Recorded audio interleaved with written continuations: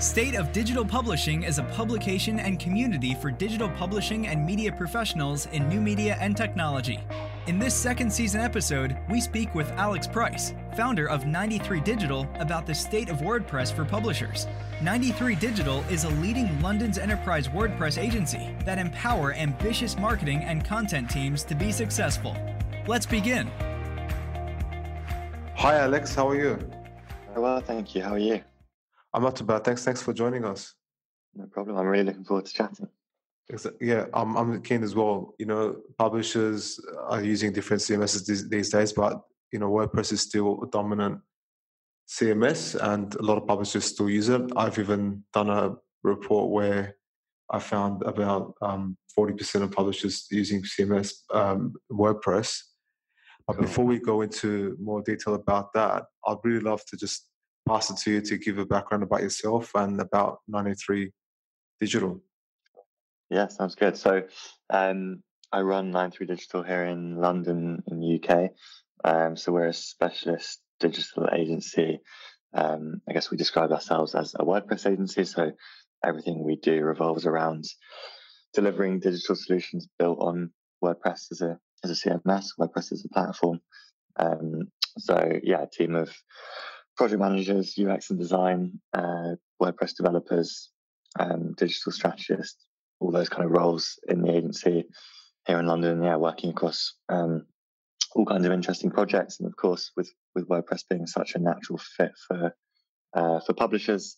Publishers is one of our kind of key sectors and key verticals. So we work with a number of different, usually more specialist publishers who have all kinds of different interesting revenue streams, I guess, commercially, but that kind of all revolve around a digital presence that's built on WordPress as a CMS. So all of the usual challenges that we're solving from a design and UX angle in terms of engagement and pages per session and time on site, and really creating platforms that are as sticky as possible. But then obviously on the technical side, making sure that the content teams we're working with have the flexibility they need and the CMS solutions that we build for them. And then the bigger landscape of integrations and identity management and tracking and events and all of the things that a lot of our publishing clients are doing. So yeah, I guess in a nutshell, that's kind of us and what we do. Why did you decide to specialize just for publishers? And I guess what makes you keep focusing on WordPress as the main platform or CMS? Yeah, so I guess I was freelancing as a kind of all-round designer, developer, digital marketer, more on the SEO side. So I was doing all kinds of work when I was freelancing, and I was working with all kinds of different CMS platforms, some of them open source, things like Joomla and Drupal alongside WordPress, but also proprietary systems and bespoke systems. And I just kept coming back to WordPress as being the one that I could see that our clients actually just enjoyed using the most. They found it easy, they found it flexible, and I could see that it was kind of gradually gathering pace. So this was probably, I must have started working with it maybe 8 years ago, maybe even more. So even back then, it was far less of a mature product than it is now. And so I started to see it really evolving and moving more into a kind of medium-sized business and then enterprisey space. And obviously, the last few years in particular, it's matured massively, and particularly on the publishing side, we've seen it really take off in a number of different use cases. So I guess we work with a few other different kind of sectors as well, but publishing is a key one for us. And I guess it's really just because WordPress is, if you look at its roots, it comes from a blogging platform background. Like its purpose is to publish content, and so in its purest form. And although we use it for all kinds of different projects now, and kind of commercial sites, and working with membership organizations and tech companies and all kinds of different websites, but kind of what sits at the core of all of our projects, in particular on the publishing side, is that our clients or the teams we're working with just need to publish content in ways that are easy and flexible, fit with their work streams, and give them all the tools that they need in terms of their workflows and governance and everything else, which WordPress is always evolving. But I think it's a pretty well crafted tool for a lot of publishers these days. And is that how you define enterprise clients, those that are looking for workflow solutions and more security and all those other aspects that you mentioned Yeah, prior? yeah. So I think those kind of things when we see the word enterprise, like yeah, those are the kind of words we associate with it. Security is obviously a big one, and obviously our specialism as WordPress specialists is that we know how to deliver WordPress in a way that's secure and scalable. But yeah, I think one of the areas that maybe WordPress hasn't been as strong in a few years ago was more around those workflows and governance and content and kind of publishing things as draft and adapting an editor that it's ready for approval, and how much of your content production workflow happens directly through the CMS versus happens through other platforms or offline before then getting kind of basically just copied and pasted into the CMS or being fed through in an API. If you're a publisher that's also going to print, and you might be using one solution to write all of your content, that then feeds into however you deliver your print solution, and then it also feeds into your WordPress CMS potentially. So yeah, there's a number of different, I guess loads of different ways in which our clients tackle that kind of thing. But workflows, governance, security, speed, performance, SEO, all of those kind of things from a technical perspective in terms of WordPress are definitely high on the agenda for our more enterprise clients. Definitely. And then there's obviously there's the different types of WordPress CMS. So there's the VIP versus the open source versus the one that I think Google is working together with WordPress on the Newspack one. Yeah. What's the split of you working across them three? I think obviously the Newspack one is very limited trial, so I'm assuming you're not working on much of those. But what's the split on the VIP versus open source that you're working across? Yeah, so WordPress VIP is more of a kind of managed hosting platform. So they host and manage a number of large-scale kind of enterprise publishing sites. So I think publishers is really their specialist area typically. But the core version of WordPress that sits on VIP is the same thing effectively. It's still WordPress.org. It's still the open source solution. You just get this layer of management and optimization and powerful hosting that helps to make that platform scale a bit further. So, some of the case studies that they work with, like USA Today and New York Post, and some pretty high traffic publishers. I think a number of different News Corp brands are kind of on VIP solutions. So we don't have anything that actually sits directly on VIP. I think we probably service a more middle to high end part of the market, which doesn't necessarily always see the value in sitting on a fully VIP solution, or isn't quite delivering at the level of scale, just in terms of volume of traffic that can justify VIP. It's obviously a very high end platform, and the costs are reflected in that as well. So the majority of our work is the open source product, WordPress.org.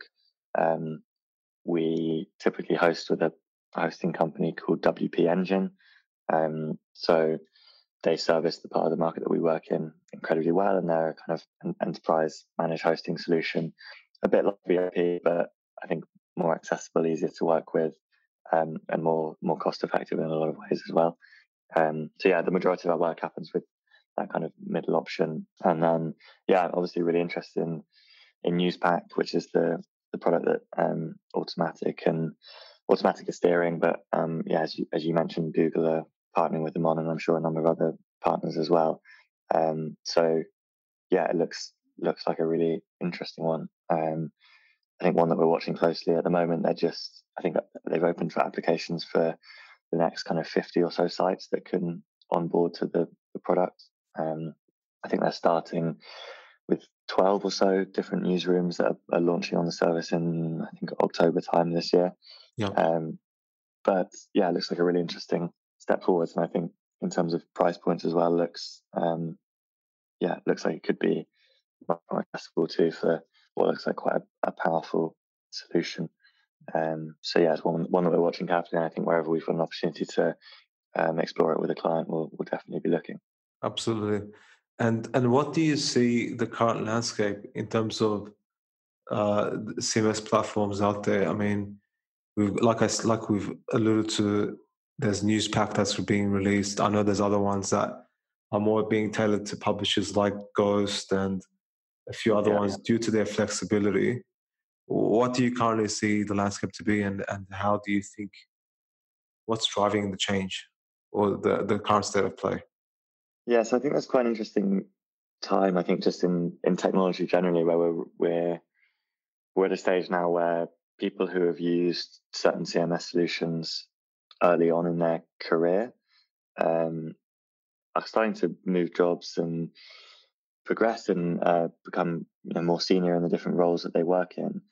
And I think if they've something that I'm observing more and more regularly is that if they've had a good experience working with a particular CMS or product, they're quite likely to take it with them and keep moving forwards with it, even when they change jobs. So I think more and more we're seeing lots of kind of internal champions of WordPress, but other products too, who they've been very hands-on inside the CMS as even on the journalism side or in terms of product management or wherever they've been in their publishing career, and then suddenly they are head of digital in a new publishing company, and WordPress is that product that they know and love, and they know what's possible with it, and so they look to implement it in their next organization. So I think we're in an interesting time in that respect of just the technology landscape generally, where certain products are starting to consolidate the market in certain reasons in certain areas, just because people enjoy working with them and they know them well.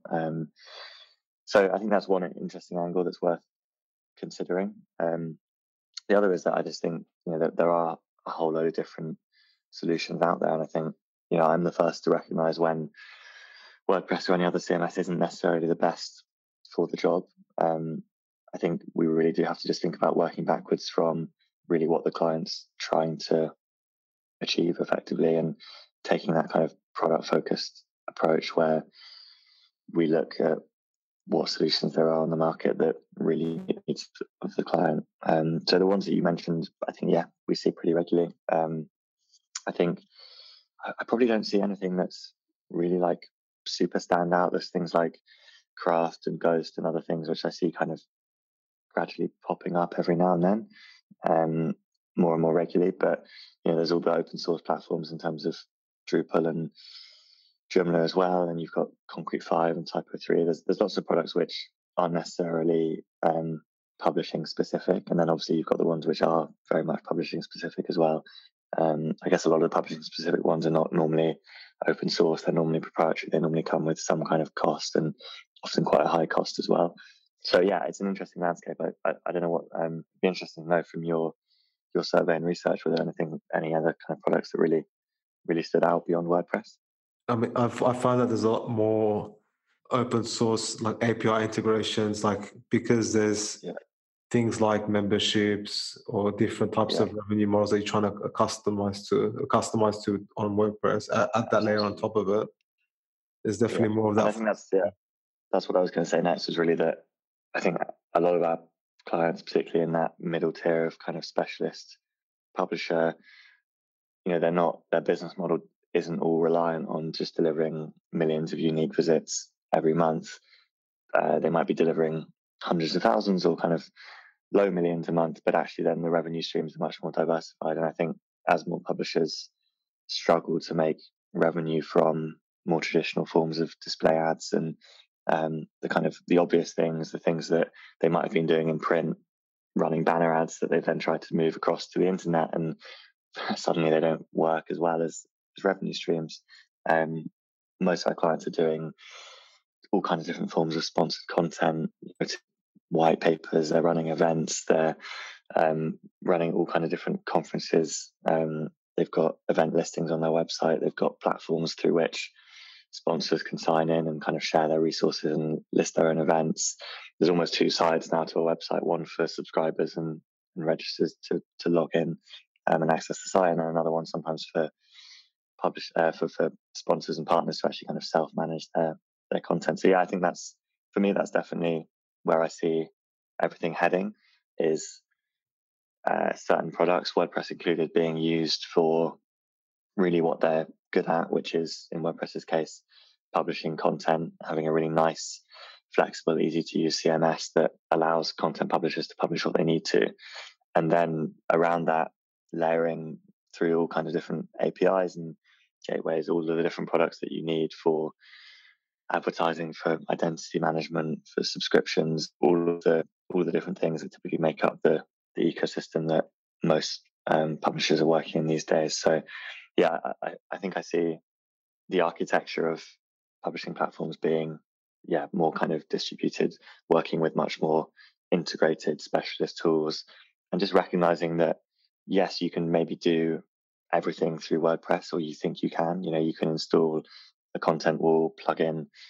You can manage your users and members directly as just WordPress users in the database. In theory, you can do a lot of the things that publishers want to do completely under one roof in WordPress. But is it the optimal way of doing it? Is it going to give you the best longevity? Is it going to give your customers the best user experience? Is it going to give you the best analytics and reporting that you need to keep evolving and growing as a publisher? Probably not. Yeah, definitely. And have you seen? I've seen in some unique cases where they've probably used WordPress as the front end, or they've used it as the skin of the website to hold the content, but then because there's a lot more headless websites, they're trying to take that approach where they've used that as a way to contain the content. Have you seen much of that complex builds done, or are you working across that type of builds? We're doing more and more stuff in that space. We don't have a live project that's purely publishing focused that's in that realm, but I think we're definitely seeing the rise of headless CMSs generally. Yeah, I think so. WordPress, I can't remember when exactly, but probably a couple of years ago now, has had a REST API built directly into the WordPress core, and so that's really opened up what's possible in terms of the overall publishing experience and how they manage their technology solutions. So giving a kind of decentralized publishing experience where the editorial editing experience is just nice and simple and exactly what people want from WordPress. Content is then pushed through WordPress REST API and published on a nice user-friendly front end using React or some kind of front end framework. So I guess a lot of the challenges that were faced a few years ago were when you use front end frameworks and things like React to build the front end of a site, there were potential issues around how Google rendered that content and whether or not it could be rendered completely before Google crawled it. And so from an SEO perspective, there were some question marks and challenges, but now with what's known as server-side rendering, and Google, I've noticed recently has been doing a lot of education around using JavaScript, and I think they definitely see it as the future of the web now. So a lot of their content in terms of educating people around SEO and being a good webmaster is actually educating people around how to use JavaScript in a way that Google understands and is safe and can still be read as in a friendly way from an SEO angle. So I definitely see I see that as well, and even like marketers are becoming more technical. The shift to the balance is more sitting on marketers, and they have to be technical as well. So I think you're totally right on that regard.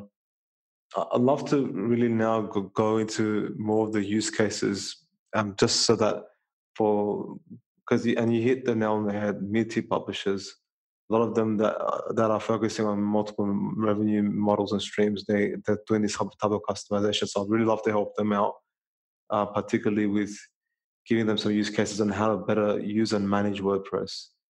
Stuff like even like doing website relaunches or even workflows. I'd love to delve into that deeper. So let's start off with website relaunches. What do you see the common mistakes and some of the things publishers should do to better manage that workflow, even if they're working with external parties who are, inverted commas, helping them in the process? Yeah, of course. So I think there's probably a number of things that we see come up regularly. I think for us, the most important stage of any project is what we refer to as the discovery and definition phase at the very beginning. And really that's a real deep dive into any existing digital platform, is really understanding how a product's being used currently, maybe elements of user research, auditing analytics, all of the things that we really need before our design team, strategists, whatever, can just dive into designing something. it's really important just to lay the more strategic foundations of the project and make sure that everybody's on the same page and looking at the project from the same angle and also with the same objectives in mind.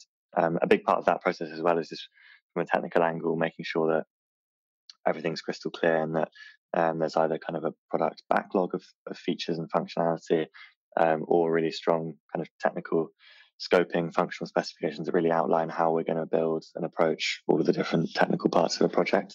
So obviously, as I'm sure you're aware, there's different ways of working, particularly with external partners. Sometimes clients might engage us on a kind of fixed cost. Here's a big project. We want you to scope it out, do the discovery, and then tell us how much it's going to cost to do the design and build after that.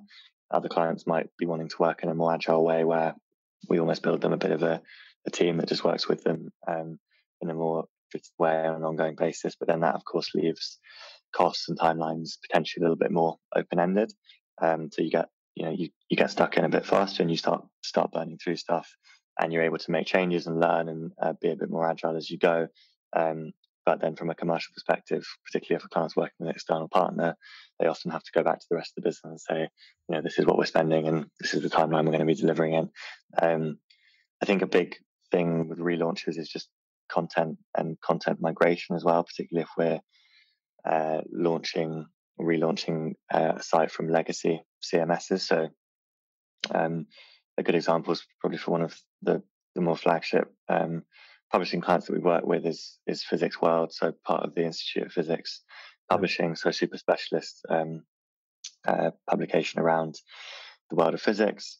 They had some previous platform before going over to WordPress was I think a very legacy technology platform that we couldn't even get full access to their databases, and there was some instability, so we couldn't even get to a database to do a kind of structured export of all content. So we ended up actually having to write custom scripts that crawled the whole front end of the site, and we're talking about 10,000 posts, I think, going back over 15 years more.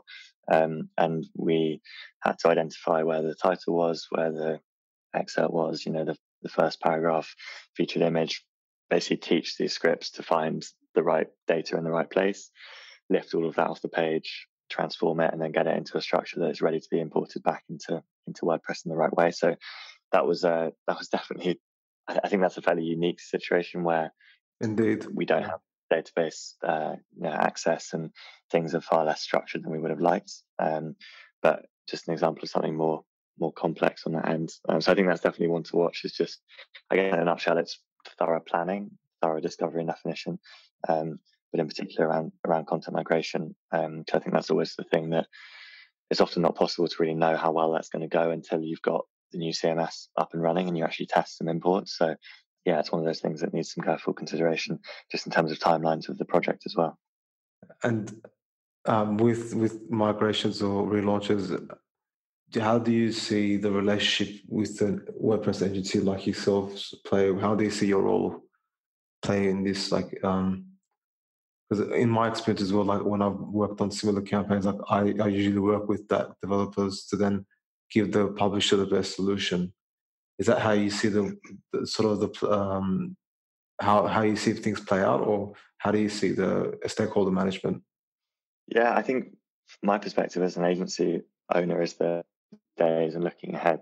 As agencies, our job is to just kind of work around our clients, kind of as you say, in the most optimal way possible.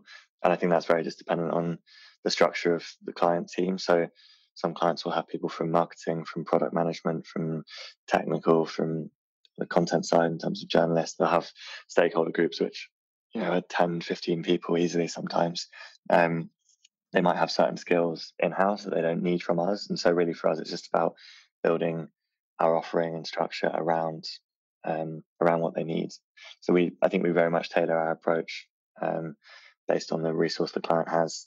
We want to deliver a solution that commercially makes sense, and also make sure that we leverage as much of the skill that we have as specialists in-house, but also work closely with our clients who often have very specialist skills internally as well. So yeah, I think it's in a brief answer, it's kind of different on every project, but really just tailored to the requirements of the client for that project and based on their team. Makes sense. And so how about use cases around the workflow development and builds, what do you find some of the common things or sort of the common pain points that publishers, mid-sized publishers face and come to you guys with?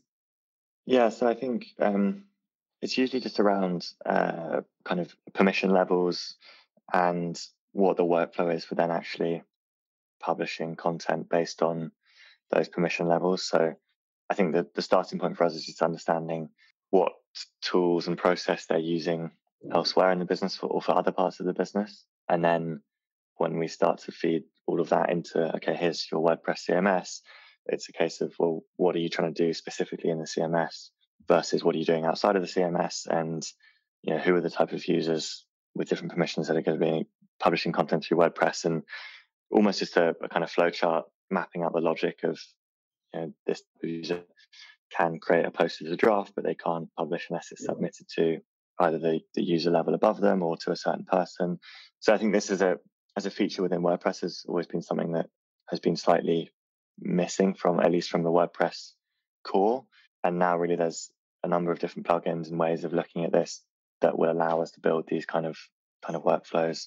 I think obviously post revisions is quite important too for publishers. So some platforms will disable that by default, but if we can, then having revisions available as well means that clients kind of as part of their workflow can go back and see content that's been edited. But yeah, I think it's really just that alerting notifications, telling people when there's content ready for review in a queue, telling people when their piece of content's been published, building out all those kind of alerts and notifications, something that hasn't been that native within WordPress in the past, that we've approached either through sometimes more bespoke solutions, sometimes using plugins, sometimes customizing those plugins. So again, there's a number of ways of tackling it, just depending on specifically what the client needs. But yeah, there's usually solutions out there. Absolutely. Did you have any other use cases in mind? I have another use case that I thought maybe it's a common thing, particularly as publishers at that size, they want to keep expanding and growing the website. They look at how they improve their taxonomy, and I guess there's the use of categories versus tags and all those things. Have you seen that sort of engagement with your clients, and what are your thoughts around that? Yeah, so I think it's one of those areas that can often cause a lot of internal debate among stakeholders, and it's one of those things that we spend a lot of time working with our clients on. I think sometimes, so obviously WordPress has categories and it has tags built into it by default, and I think sometimes that can cause a bit of confusion because people see both of those things and then they try and almost force the taxonomies that they've been using into one of those two buckets or kind of work around them. And the reality is that in theory, we can kind of create taxonomies as we want to within WordPress. Like we can customize it as we need to. So I think sometimes where I've seen some confusion and frustration is just like trying to force stuff into working with out of the box WordPress when actually, there's other ways of approaching it. And I think, sometimes we're taxonomizing based on categories. Sometimes we are using tags. Sometimes we're looking at like content types. So whether it's a blog post or a news post or a video or a podcast, a webinar, whatever it might be. So I think at a minimum, we're usually using kind of, 4 or 5 different taxonomies in different ways. Sometimes some of them might just be hidden within the CMS for kind of internal management. Some of them might be kind of front facing for the end user as well. Again, I think some clients have started projects with us where they've done a lot of this work up front, or they've had internal sessions with stakeholders, and they have a pretty clear idea of what they want to be using, and it's just they're using us just to validate that and make sure it's possible within WordPress and that we're following best practice in terms of, again, from an SEO angle, are those taxonomies indexed in Google? Are there archive pages available for them? When we're dealing with a publisher that's got thousands, tens of thousands, hundreds of thousands of pieces of content on the site, we need to think quite carefully about that because we can end up really spreading the site quite thin in terms of how it's indexed across Google and potentially having lots of more kind of content indexed across all kinds of different archive templates for those different taxonomies. So that's one angle that's worth thinking about as well.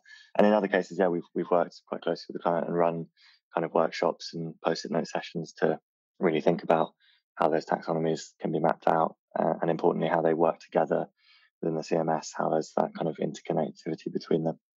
How about in terms of automation? What have you found things that, or hacks or things that publishers want to go around in trying to scale their publishing efforts?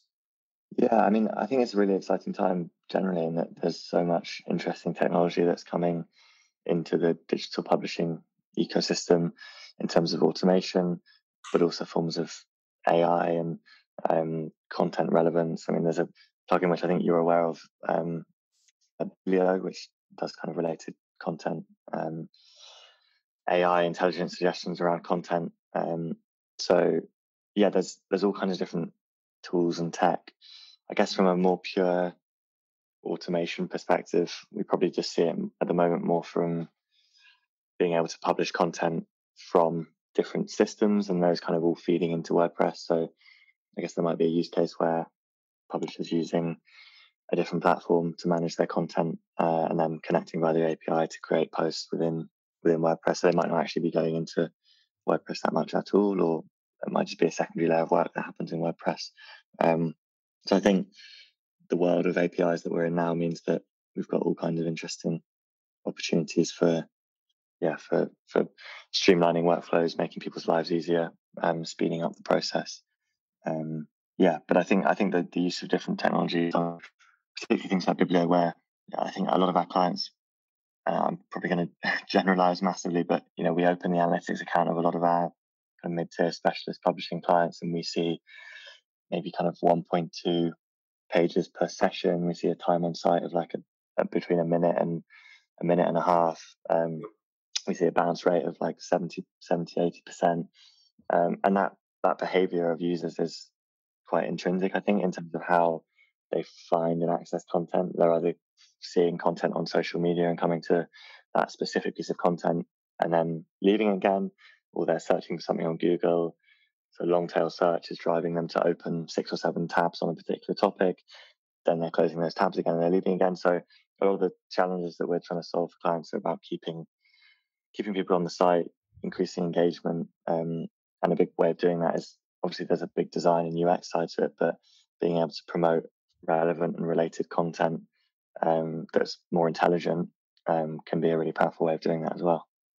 What are some of the, quickly, just in short points, I guess, what are some of the common errors or some of the things that publishers want to do, but then it really makes it harder or challenging to manage the website? Like, what are some of the common things that you've seen?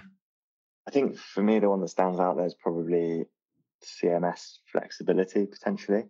So I think we often see briefs which our clients wanting kind of almost near endless flexibility in terms of the different pages and layouts and things that they can build. But I guess don't necessarily think about the burden that then puts on people actually managing CMS day to day and the levels of training and knowledge needed to kind of correctly manage that kind of system. But also for us from a development angle, it's quite a fine line to build something that is very flexible, but also is not too easy to break or has enough logic and rules built into it to make sure that we maintain a level of cohesiveness and consistency across layouts and templates and all of those kind of things. So yeah, I think a lot of publishers go into projects thinking we want to be able to do absolutely anything to any page at any time. But then the reality is that when they're back to the day-to-day of publishing content, that's actually quite a time-consuming process and exercise. So I think that's quite a fine line that needs to be walked with a lot of careful balance. I think the fact that there's now the new Gutenberg in WordPress actually helps to tackle that to some extent, and I think the Newspack product helps that even more, because I think it gives that kind of page builder approach, but it can be delivered in a way that has some structure and rules associated with it. I think something that we see often is that people forget about the people and the process side of technology, and for me they always come in this kind of triangle of 3. You've got technology, you've got people, and you've got process. And it's very get completely distracted by just the technology in its purest form, and for 2 or 3 stakeholders to get excited about something that actually the rest of the team day to day aren't going to use, or they don't have the people that they need to actually use that functionality, or they don't have the process in place to make use of that functionality too. So I think where there's a brief or an RFP or a document outlining requirements, if there's a page about technology, then there should also be a page about people and a page about process.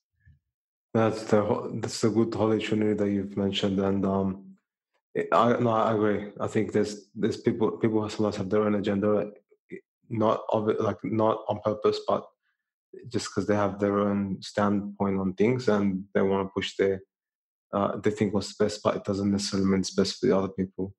Exactly. And I think that's the value of the discovery phase at the start, is like getting everybody wrapped around, everybody that's involved in the project sat in a room and really agreeing that this is important, this isn't, this can be a phase 2, but ultimately we're all trying to achieve this number or this KPI or this objective, and let's work together as a team to work backwards from there.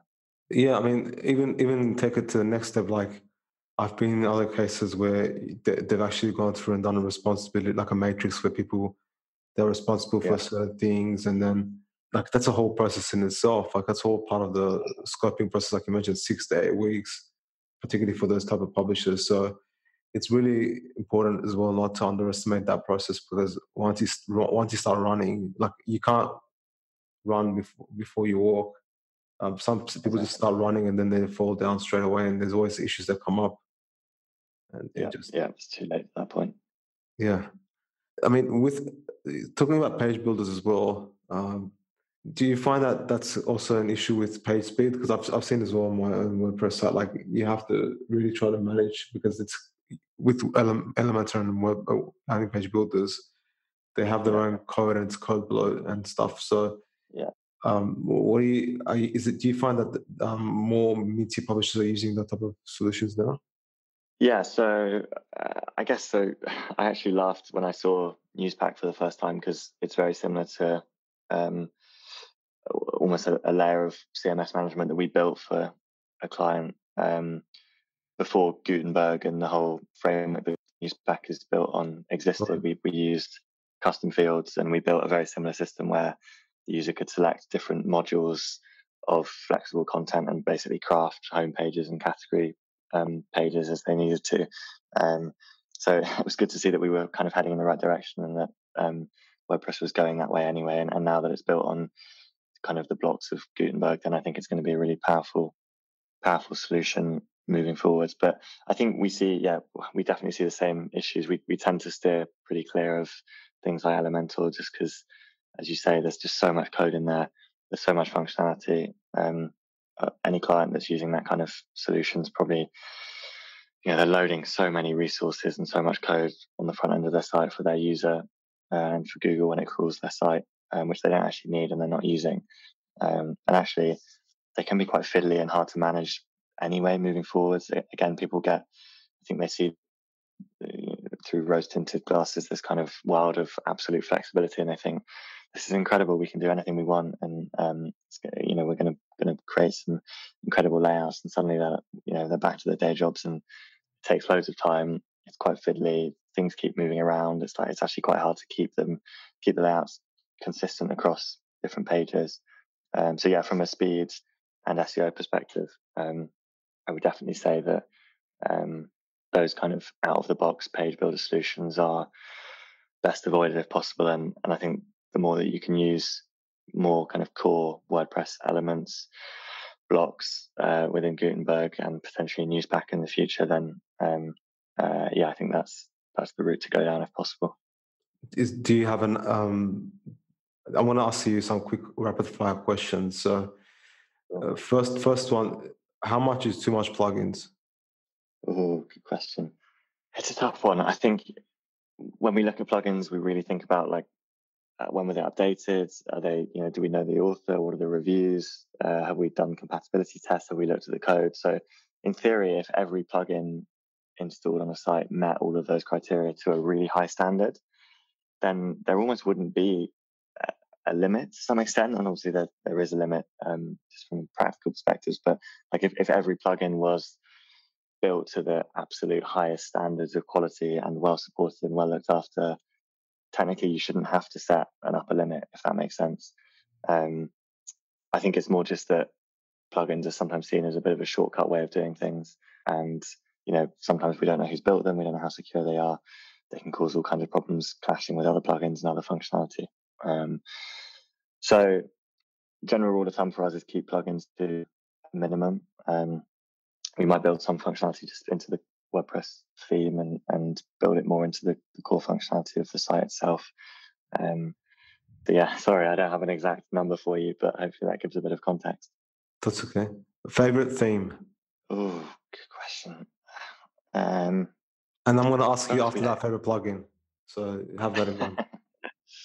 It's been a number of years since we've worked with an off-the-shelf theme. Most of our work is kind of custom-built themes where we're using we've got our own theme framework, which is just like a lightweight, flexible starter theme that has a few bits of functionality, but it's just optimized to be fast and secure and ready to build from.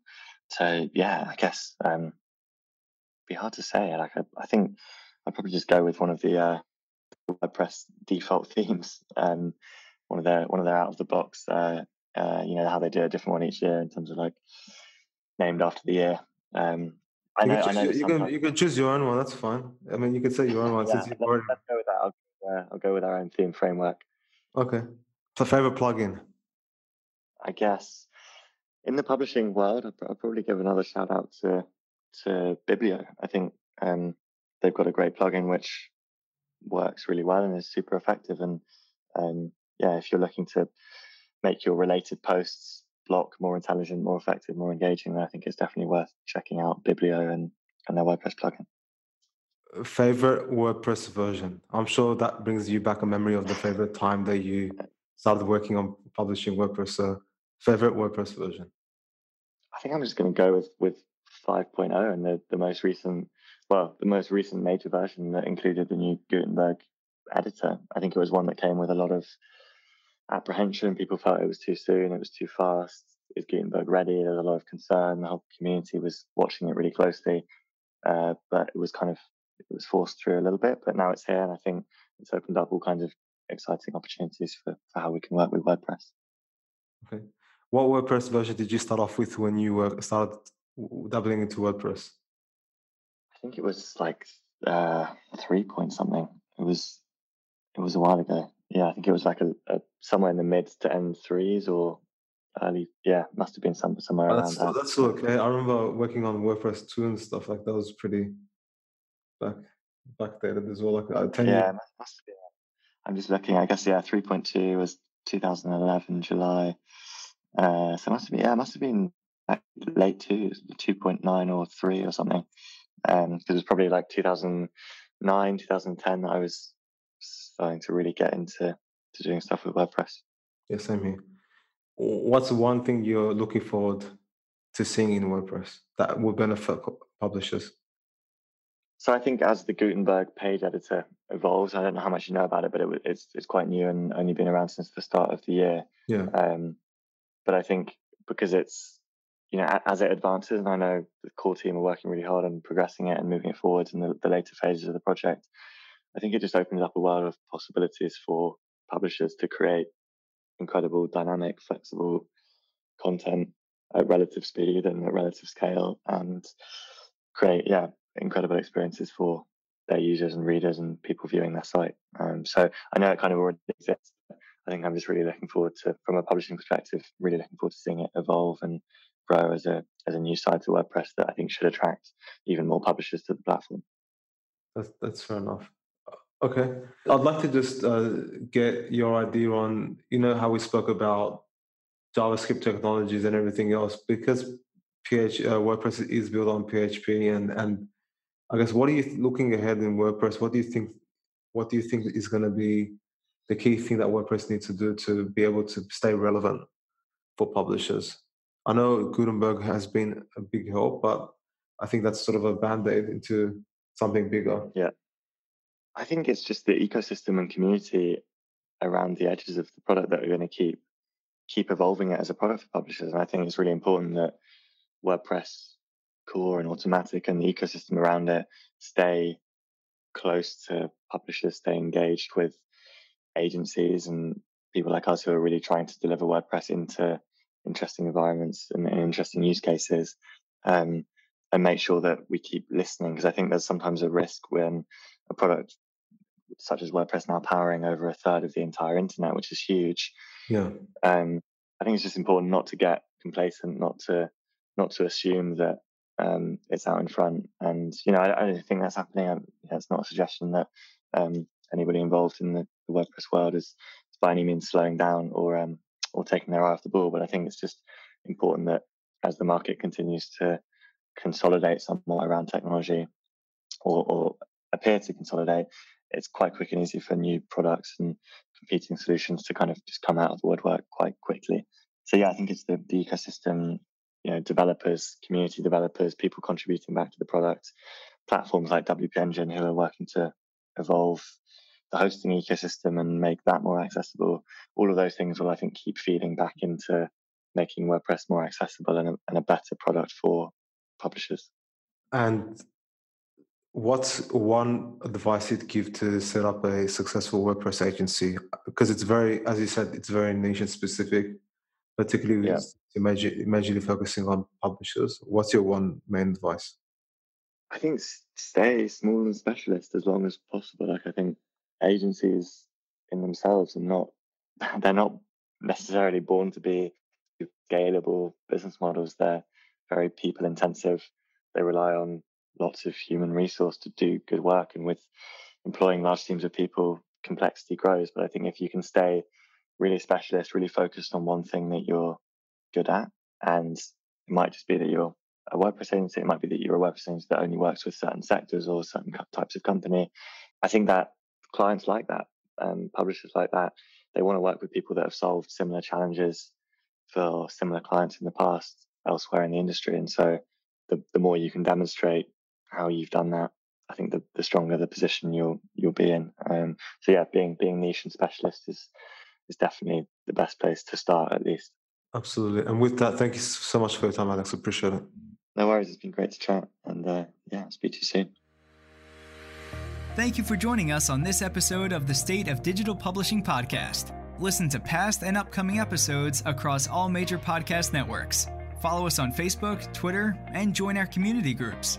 Finally, visit stateofdigitalpublishing.com for premium information, resources, and become a member today. Until next time.